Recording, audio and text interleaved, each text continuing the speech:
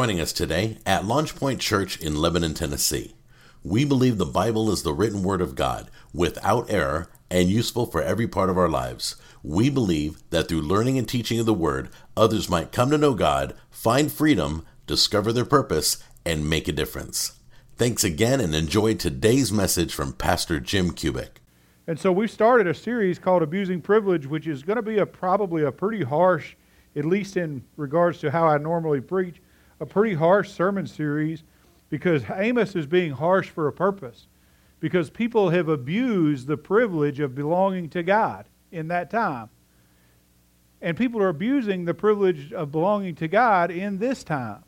We take what we've been given and we're misusing it. We're misrepresenting it.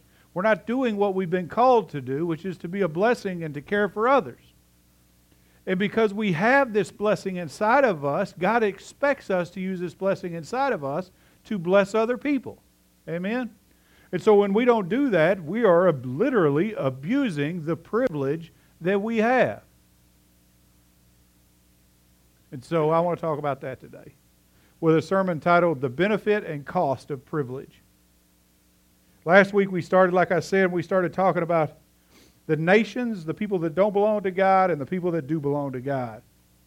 And so there's essentially two kinds of people in the world. Those that do and those that don't. That's such a simple truth, right? There was a young man gave his life to the Lord here a couple of years ago off of that one statement because he didn't want to be the one that doesn't. Isn't that amazing that the Holy Spirit could speak through such simple things? But anyway, so Amos says there are the nations, the people that don't belong to God, and the people that do belong to God.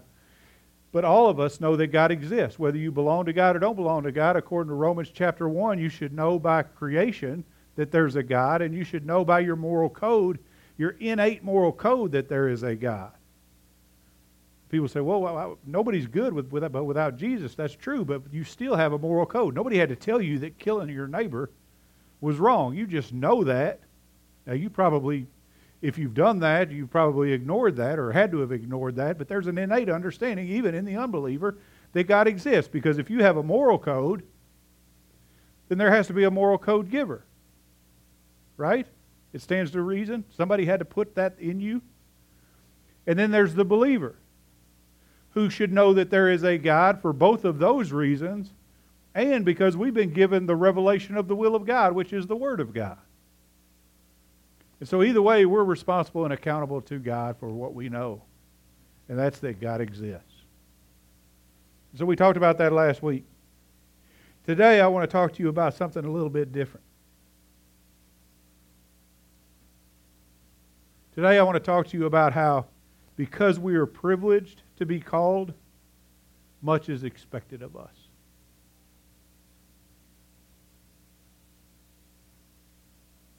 Paused on purpose. So I need you to listen to me. We take our responsibility largely with a grain of salt. God has commanded great things from us because of the privilege, because of the grace we've been extended, because of the revelation that we have. There's a story in the book of Luke that talks about a slave owner, and he leaves a slave in charge. And that slave in charge, not expecting his slave owner, master to come back, begins to drink and party and do all the stuff he's not supposed to be doing, starts abusing the other slaves that he's been put in stewardship over. And then the master comes back unexpectedly. This, of course, is a picture of Jesus Christ coming back for his church. And he says this. He says, that slave who knew his master's will and did not get ready or act in accord with his will receive many lashes. But the one who did not know it and committed deeds worthy of a flogging will receive but few. From everyone, listen to this, from everyone who has been given much, much will be required. And to whom they entrusted much, of him they will ask all the more. What's he saying there? He is saying this. Punishment is proportional to privilege. which scares me, should frighten us, or at least put us, like we talked about last week, in a place of reverence, where we understand if punishment is proportional to privilege, then our lack of reverence, our lack of paying attention to the calling that God has placed on our life, our lack of glorifying Him in everything that we do, because we should know, we're going to be punished greater than those who don't belong to Him. And so I'm talking to the church today, and I need you to listen to me, because I want to see every person here. I speak from passion for one reason, because I want to see everyone here, everybody that ever darkens the door of Launch Point Church, everybody that's ever influenced by anybody that's ever darkened the door of Launch Point Church, to be in heaven with us. This is our goal. This is the reason why we exist, so that people can come to know God. But because we know God, there is an expectation of excellence in us and from us. And when we don't meet that standard, the punishment is proportional to our privilege. Which is kind of freaks me out a little. But you know what it does? It keeps me reverent before the Lord. So today I want to answer the question, how and why have we been privileged? If we're abusing privilege, which we talked about last week, and the judgment that's cast upon it, how and why do we abuse privilege? And I'm going to do that out of chapter 3 of Amos today. And I'm going to read the entire chapter. There's only 15 verses, but I need you to pay attention. Hear this word, which the Lord has spoken against you, sons of Israel. I want to stop right there real quick before I go any further. I'll get to explaining the text in a moment. But I don't want you to check out because you've heard a word that you think doesn't pertain to you. Where it says, hear this word which the Lord has spoken against you, sons of Israel, that's you.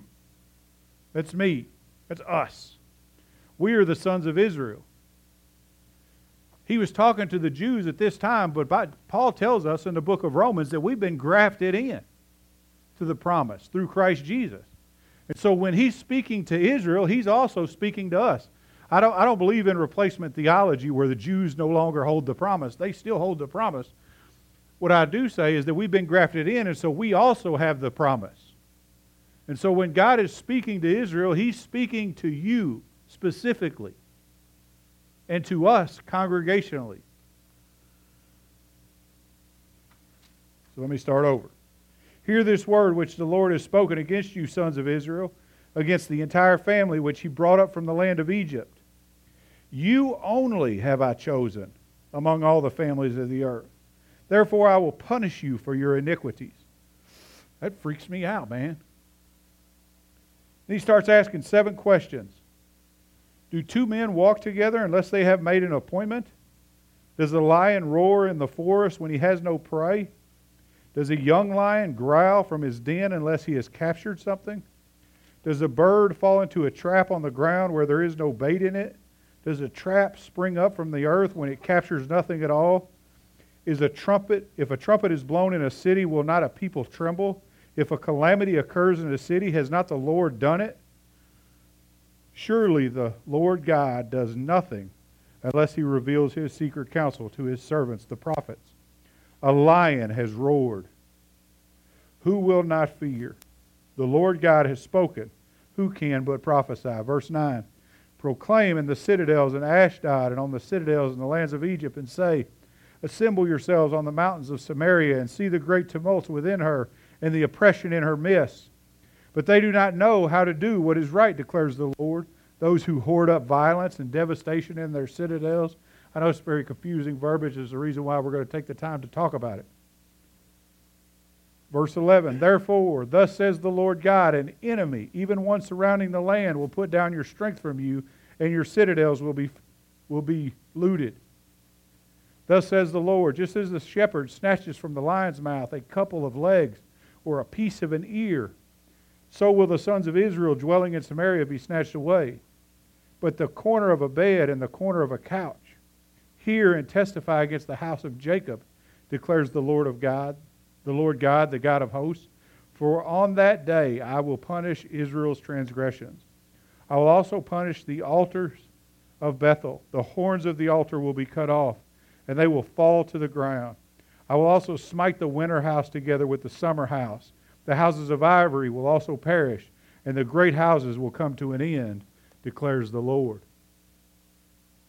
That sounds like a pretty serious judgment. Let's talk about what it means. I want to make several points. The first point being, we are privileged because He chose us. We are privileged because He chose us. He chose us for a reason. Did you know He chose you for a reason? But can you answer the question what that reason is? I told you a moment ago that we were grafted in to the vine or to the branch through Christ Jesus.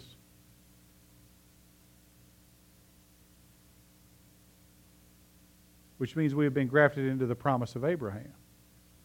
So why did God choose Abraham? Because if we could figure out why God chose Abraham, then we could figure out why God chose us. So let me ask you the question. Why did God choose Abraham? You're thinking, well, Abraham was a man of faith. He wasn't a man of faith until God declared Himself to him. Why did God choose Abraham? Because he loved the Lord. He didn't love the Lord. In fact, the Bible tells us in Joshua makes the declaration that Abraham's father and his ancestors were worshipers of idols. You know what that means? It means he didn't love the Lord. That means he grew up generationally worshiping idols. That means he was a heathen amongst heathens. And had God not intervened in his life, he would have died a heathen amongst heathens. There was nothing special about Abraham that God, while searching the earth, stopped and looked at Abraham and said, no, that guy's got a little bit of faith. Maybe, just maybe, if I work with him for a while, he'll be able to accomplish. This might actually just work out. He'll be able to accomplish what I've called him to. That's not how any of that worked. So why Abraham? Because we have to answer that before we answer the question, why us? And here's the answer. Y'all ready for this? Blow your mind. Because he wanted to. Man, let me tell you, that should make your mouth pop open. The Creator God of the universe, the all-knowing, all-loving, all-powerful, omnipresent God, the God that created you and can kill you, both with a thought in His head or a snap of His fingers, decided to choose you for no other reason than He loved you. And that makes me all fuzzy inside. Deuteronomy tells us this, 7:6-8 says this, for you are a holy people to the Lord your God. The Lord your God has chosen you to be a people for His own possession. Out of all the peoples who are on the face of the earth, the Lord did not set His love on you, nor choose you, because you were more in number than any other peoples, for you were the fewest of the peoples. But because the Lord loved you and kept the oath which He swore to your forefathers, the Lord brought you out by a mighty hand and redeemed you from the house of slavery, from the hand of Pharaoh, king of Egypt. And so He answers the question, why did God choose you? Same reason He chose Abraham and Abraham's descendants. Because He loved you, because He wanted to bless you, and ultimately He needed a lineage, a pure lineage, through which Jesus Christ Himself could come into the world to save the world. This is why He called you. Because He loves you, because He wants to bless you, and because through your proclamation of faith, other people will come to know who Jesus is. Where do you stand on that scale? Where do your actions cause you to fall on that line? Are you living in such a way that we deserve to have been chosen? Are we taking the blessing without accepting the responsibility?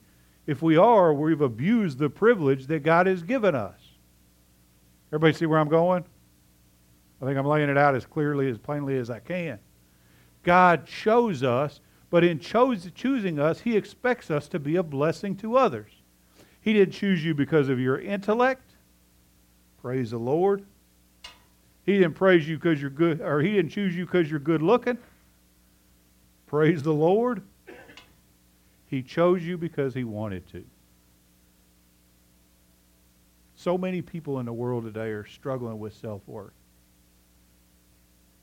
Social media has created this tumultuous storm of craziness where kids and adults alike have to find their value in how many likes they get on social media or how many hearts they get on Instagram. Let me tell you, God didn't create you for that. God created you to know one truth. He chose you because he loves you, which is the reason to prove that love, he sent Jesus Christ according to the Word. Man, that's so good, ain't it, Mama? But we have a responsibility to that love. The Bible says he chose us. He chose us before the foundations of the earth. And that before he chose us, we were dead in our transgressions. But we have a responsibility. We have house rules. How many of you guys, I grew up with my pawpaw, most of you guys know that. My pawpaw was a Korean War veteran. He got shot in the Korean War. He healed up, served the rest of his time as a Marine Corps drill sergeant. He was a loving man, not a real gracious fella, very pointed, if you know what I mean. Right? And my pawpaw used to have a saying, and maybe many of you guys have heard something similar or said something similar. My house, my rules. You going to live under this roof? You're going to do what I say. You're going to eat from this table? You're going to eat what I give you. Right? So there's house rules. There's expectations of you if you belong to the family of God. And the Bible says here in Amos chapter 3, that's exactly what we are. Hear this word which the Lord has spoken against you, sons of Israel, against the entire family. We are a family. And because we have a family, we belong to a family, we have to adhere to family rules. When my papa told you to do something, you didn't ask why. You just did what he said, how he said, for as long as he said. And there was consequences for not doing it. And my grandfather was imperfect. God is perfect. How much more so, or how much more true is it for God than my grandfather? I can remember one time my papa took me cutting wood. Back when people did such a thing, you know. And I was so excited. And this is why I was excited, because I was a runt. I was the runt of my family, if you can believe that. At this time, I was probably 5th or 6th grade. I graduated high school at 165 pounds, so you can imagine what I was when I was 11. You know? Looked like a stick with 2 eyeballs hanging off of it and a big nose. I was told I was born with this nose. I grew into it. So I was not only little, I was ugly, apparently. But because I was a runt, my pawpaw would never take me to do stuff like that. He would always take my older brother or my uncle who was strong. And I'd have to stay home. And when I stayed home, I stayed with Granny in the kitchen and made dinner. And so I was made to feel like less because all the guys were out doing stuff and I was stuck in the house doing women's work. You know? It was a long time ago. But that's where it was my struggle. And so he asked me one day, he said, Jim Bob, you want to go cut wood? I was like, yeah, let's do it. So I got all excited. I got up early, man. We went somewhere. We just drove essentially to the other side of the property. He cut a tree down. He was pretty efficient at it. And then chopped it into a bunch of pieces. Removed all the limbs off of it. I moved all the leafy limbs out of the way while he was cutting it into pieces. And he said, all right, this is what I want you to do. He goes, I'm going to go back to the house. I just need you to load it up in the truck. I'll be back in however long he gave me, an hour and a half or whatever, to pick you up and drive the truck back. And I said, all right. I was excited about it. Until I picked up the first piece of wood and realized why they left me back at the house. Because wood's heavy. And so I pick up a piece, and he didn't split it. It was a big round tree like this, and he cut it into pieces like this. I guess he planned on splitting it later. And so I'm all, kind of rolling it to the truck, and I up the side of the truck back when they didn't really care what you did to a truck because a farm truck was a farm truck, so it didn't matter. And I dump one in, I get another one in, I get another one in. I didn't get it done in the hour and a half he told me. And he told me, he said, that's all right. We'll just cut some more next weekend. And I was all right, right on. I thought he was going to be mad. Next weekend I get up, I'm excited.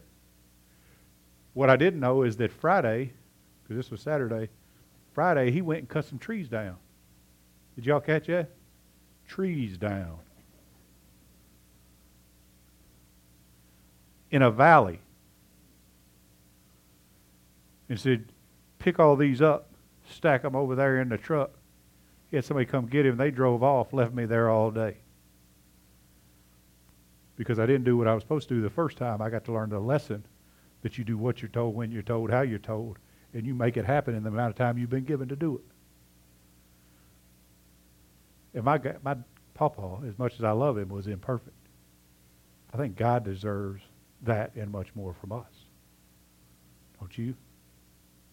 If God has chosen us to be part of his family and said, these are the if-then rules of belonging to my family, who are we to not get that done? How much hubris and arrogance does it take to not get that done? More than I can fathom. And so for this reason, for all of these reasons, we deserve judgment. But you know what? There's an even greater promise. And that's that God is long-suffering. By the standard I've just given you, if I were to ask you to raise hands, and I'm not going to, how many of us would have to raise our hand that we haven't met the standard? All of us. Because the standard's high. But God is long-suffering. There's a beautiful promise in 2 Peter 3:9. It says, the Lord is not slow about his promise, as some count slowness. He's talking about the promise of returning for his people. But he is patient towards you, not wishing for any to perish, but for all to come to repentance. Did you catch that? God is long-suffering. You think he doesn't want to come back for you right now? Of course he does. He loves you. He chose you. I just talked to you about all this stuff. He sacrificed his son Jesus Christ so he could spend eternity with you, but he hasn't come back yet. You know why? Because there's still some people that need to be saved, and he's long-suffering and patient enough that he's going to save everyone that's willing to be saved right before he comes back. And so I praise God for this promise that God is long-suffering. And Amos says the same thing. He says it much differently. But he says, listen, you deserve as the family of God to be judged because you haven't met the family rules. But I need you to understand God has been long-suffering with you. How many of you guys ever grew up, or maybe you did it yourself? I can remember the first time I ever heard this. I was in a grocery store, and I heard a mama say, I'm going to give you a count of 3. And you better do whatever that is. Anybody ever done or seen anything like that? I can remember thinking, that's the most ridiculous thing I've ever seen. That mom ought to be slapped in the teeth. Because that's what would happen to me when I was a kid. You know what 1, 2, 3 looked like? 1, 2, 3. And by the time 3 was over, I was done doing what I was doing. And so every time somebody would do that I was in a relationship with and could speak to them, I said, don't do that. Don't tell your kids 1, 2, 3. Just punish them. They know the rule. And then I read the book of Amos. Did you know this is exactly what the long-suffering God does to us? We'll give you a count of 3, boy. And on 3, judgment's coming. This is what he says in these 7 questions. Let me explain them to you. 1, this is the 1, 2, 3. 1, God offers a warning. Verses 3 and 4 says, do 2 men not walk together unless they have made an appointment? Does the lion roar in the forest when he has no prey? Does a young lion growl from his den unless he has captured something? He is saying, listen, you've been given a warning. You agreed to walk with me. You said, yeah, you'll be my God. Yeah, I'll be your people. But then you didn't keep that promise. He's asking, how can we walk in agreement if you're walking in sin? He's given us that first count, which is always a warning, that provocation by the Spirit that goes, man, you shouldn't do that. When he's talking about the lion and the young lion, he's essentially asking him, do I not have a reason to growl or to roar against you? Don't I have a right to do what I'm about to do? You need to pay attention. One, he's declaring that punishment is due because you said you belong to me. And I'm going to give you a warning. Two, comes calamity. What most of us refer to as trials. Verse 5 and 6 says this, does a bird fall into a trap on the ground and then there is no bait in it? Does a trap spring up from the earth when it captures nothing at all? If a trumpet is blown in a city, will not the people tremble? If calamity occurs in a city, has not the Lord done it? What does all that mean?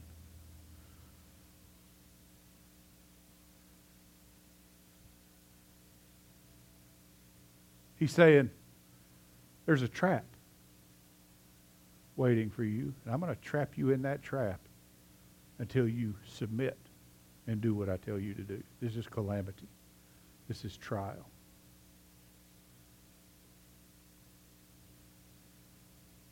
And then he talks about the trumpet and how people are terrified of the trumpet. This is a warning. I liken it much today's like today. I don't know. Back when I was a younger man, Wilson County was much more rural, and so people did a lot of trapping of different animals, rabbits and raccoons and all that. And I don't know, has anybody ever seen a snap trap? Like the open up, pressure tension snap trap? So a snap trap is what they primarily use because if it damaged the animal, it didn't matter. They were going to kill it anyway. So there wasn't a whole lot of live trapping going on back in the day. And I can remember going with Willie B., a guy I used to work with, to check his traps. We'd walk down the creek bed, and we'd come across a raccoon or a squirrel or a rabbit or whatever it is he had baited the trap for. And that thing would be terrified. This thing came into his life unexpectedly and snatched him up. He's terrified, unable to think, bouncing all over the place trying to get away. I've even seen raccoons try to chew their own leg off. And so in the two, God's given us that kind of trial. He's saying, listen, like a bird in a trap, I know I'm going to send to you the thing that causes you to pay attention. And it's going to be terrifying. And you're going to want to chew your own leg off to get out of it. But I'm sending it to you for your own good.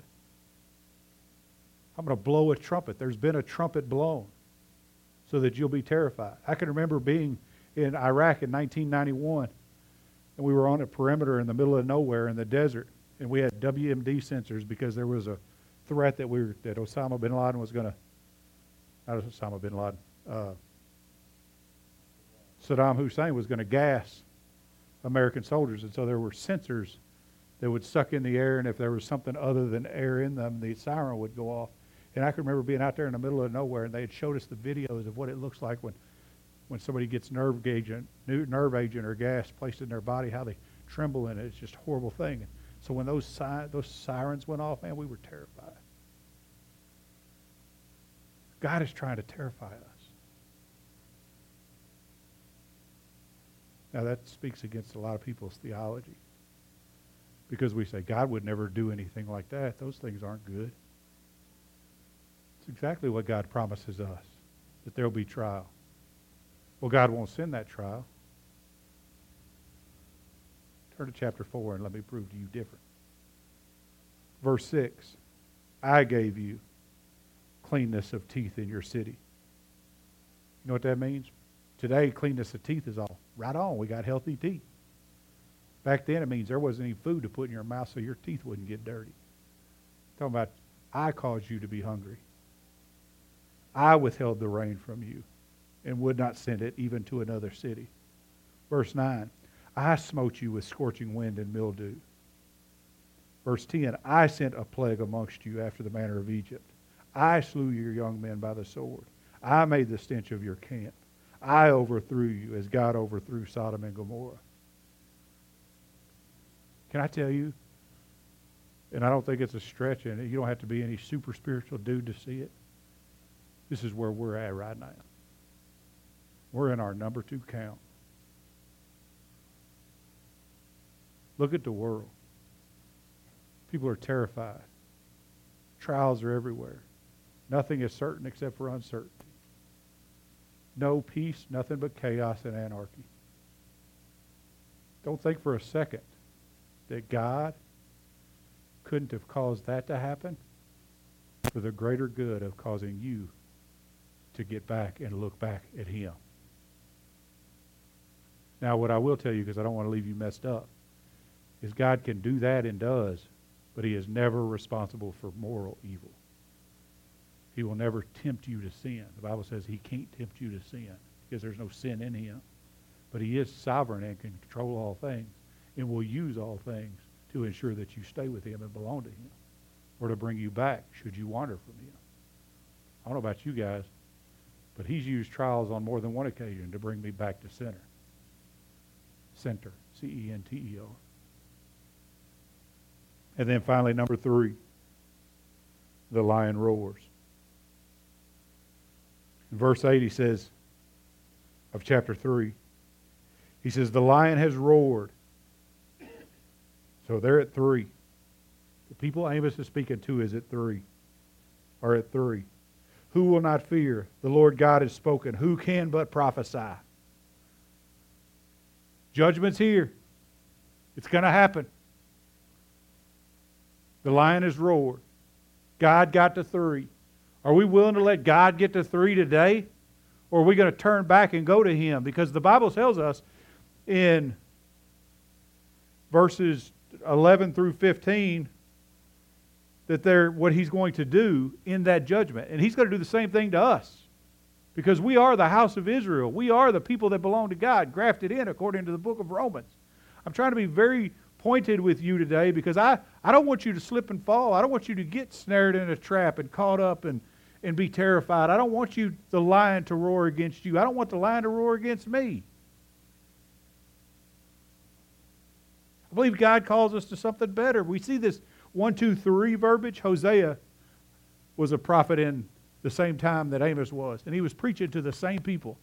God sent 2 preachers to Israel at this time. And both of them were saying the same thing. Hosea said it differently. He said, first, God's going to come at you like a moth.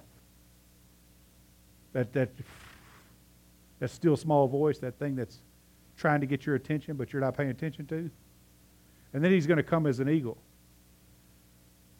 When an eagle flies across a barnyard, everything flees in terror.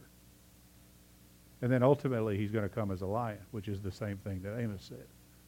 There's a pattern here, guys. Warning first. Calamity second. Judgment third. And what I want to tell you is that even though we are privileged, we are not protected when we get to the place of judgment. I'm going to read 14 and 15 to you. For on the day that I punish Israel's transgressions, I will also punish the altars of Bethel. The horns of the altar will be cut off, and they will fall to the ground. I will also smite the winter house together with the summer house. The houses of ivory will also perish, and the great houses will come to an end, declares the Lord. What's He saying? He's saying, on that day, when judgment does come, there'll be no place for you to hide. No place that you can run from the wrath of God. Even at your own altars. See, there was a tradition at the time that if you could run to the altar and grab the horn of the altars, that you had sanctuary there. You could make your case there. But God said, even at the altar, there'll be no case made for you. There'll be no sanctuary made for you because the time for repentance will have been over by then. And then he continues, he says, not only that, but your money and your possessions, when he's talking about, I'll smite the winter house and the summer house. I told you guys last week that this was a time of great prosperity. And the houses of ivory will all perish. So he's saying, you can't hide at the altar. You can't hide at your primary house. You can't hide at your secondary house. You can't hide under your bed. There's no place you're going to hide from the wrath of God on the day of judgment. That's terrifying to me. Or it was before I got a hold of a promise. The promise of 1 John 1:9. It says this, if we confess our sins, he is faithful and righteous to forgive us our sins and to cleanse us from all unrighteousness. You know, there's another minor prophet named Jonah. Most of you are familiar with Jonah. Jonah went against Nineveh to tell them that God is going to destroy you. But did you know that God didn't destroy Nineveh until a couple hundred years later?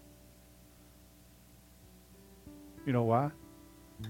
Because they heeded the calamity and the warning and didn't see judgment in their time.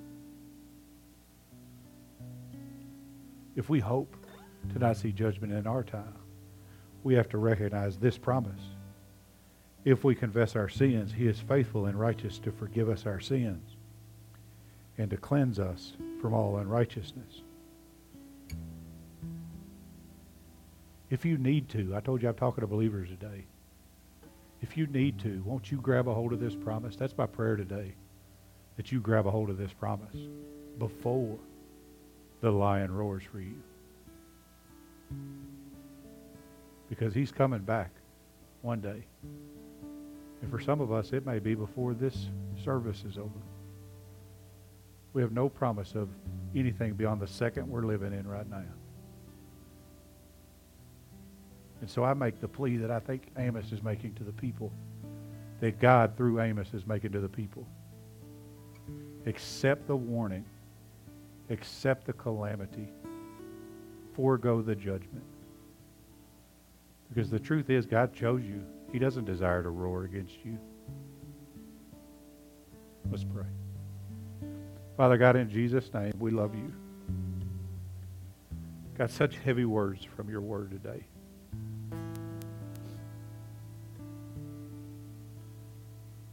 God, I recognize that I have lack.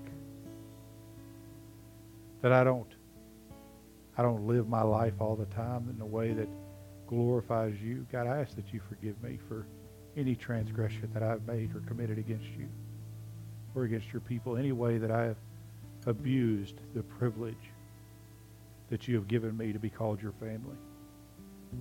I pray that same prayer over every person in this room. If there's any person here that has allowed themselves to ignore the warning and the calamity, snatch us. Snatch our conscience by your Holy Spirit to know that there's no hope without you. That when that day of judgment does come, there's no place we can go, no plea we can make, no place we can hide. And so, God, I just ask that you, by the power of your Holy Spirit, convict us. And where we lack, hold to the truth of your promise in 1 John 1:9, that you will forgive us and then make us again righteous. We praise you for who you are, and we thank you. We thank you for a hard word, because discipline is necessary for those that we love. In Jesus' name we pray. Amen.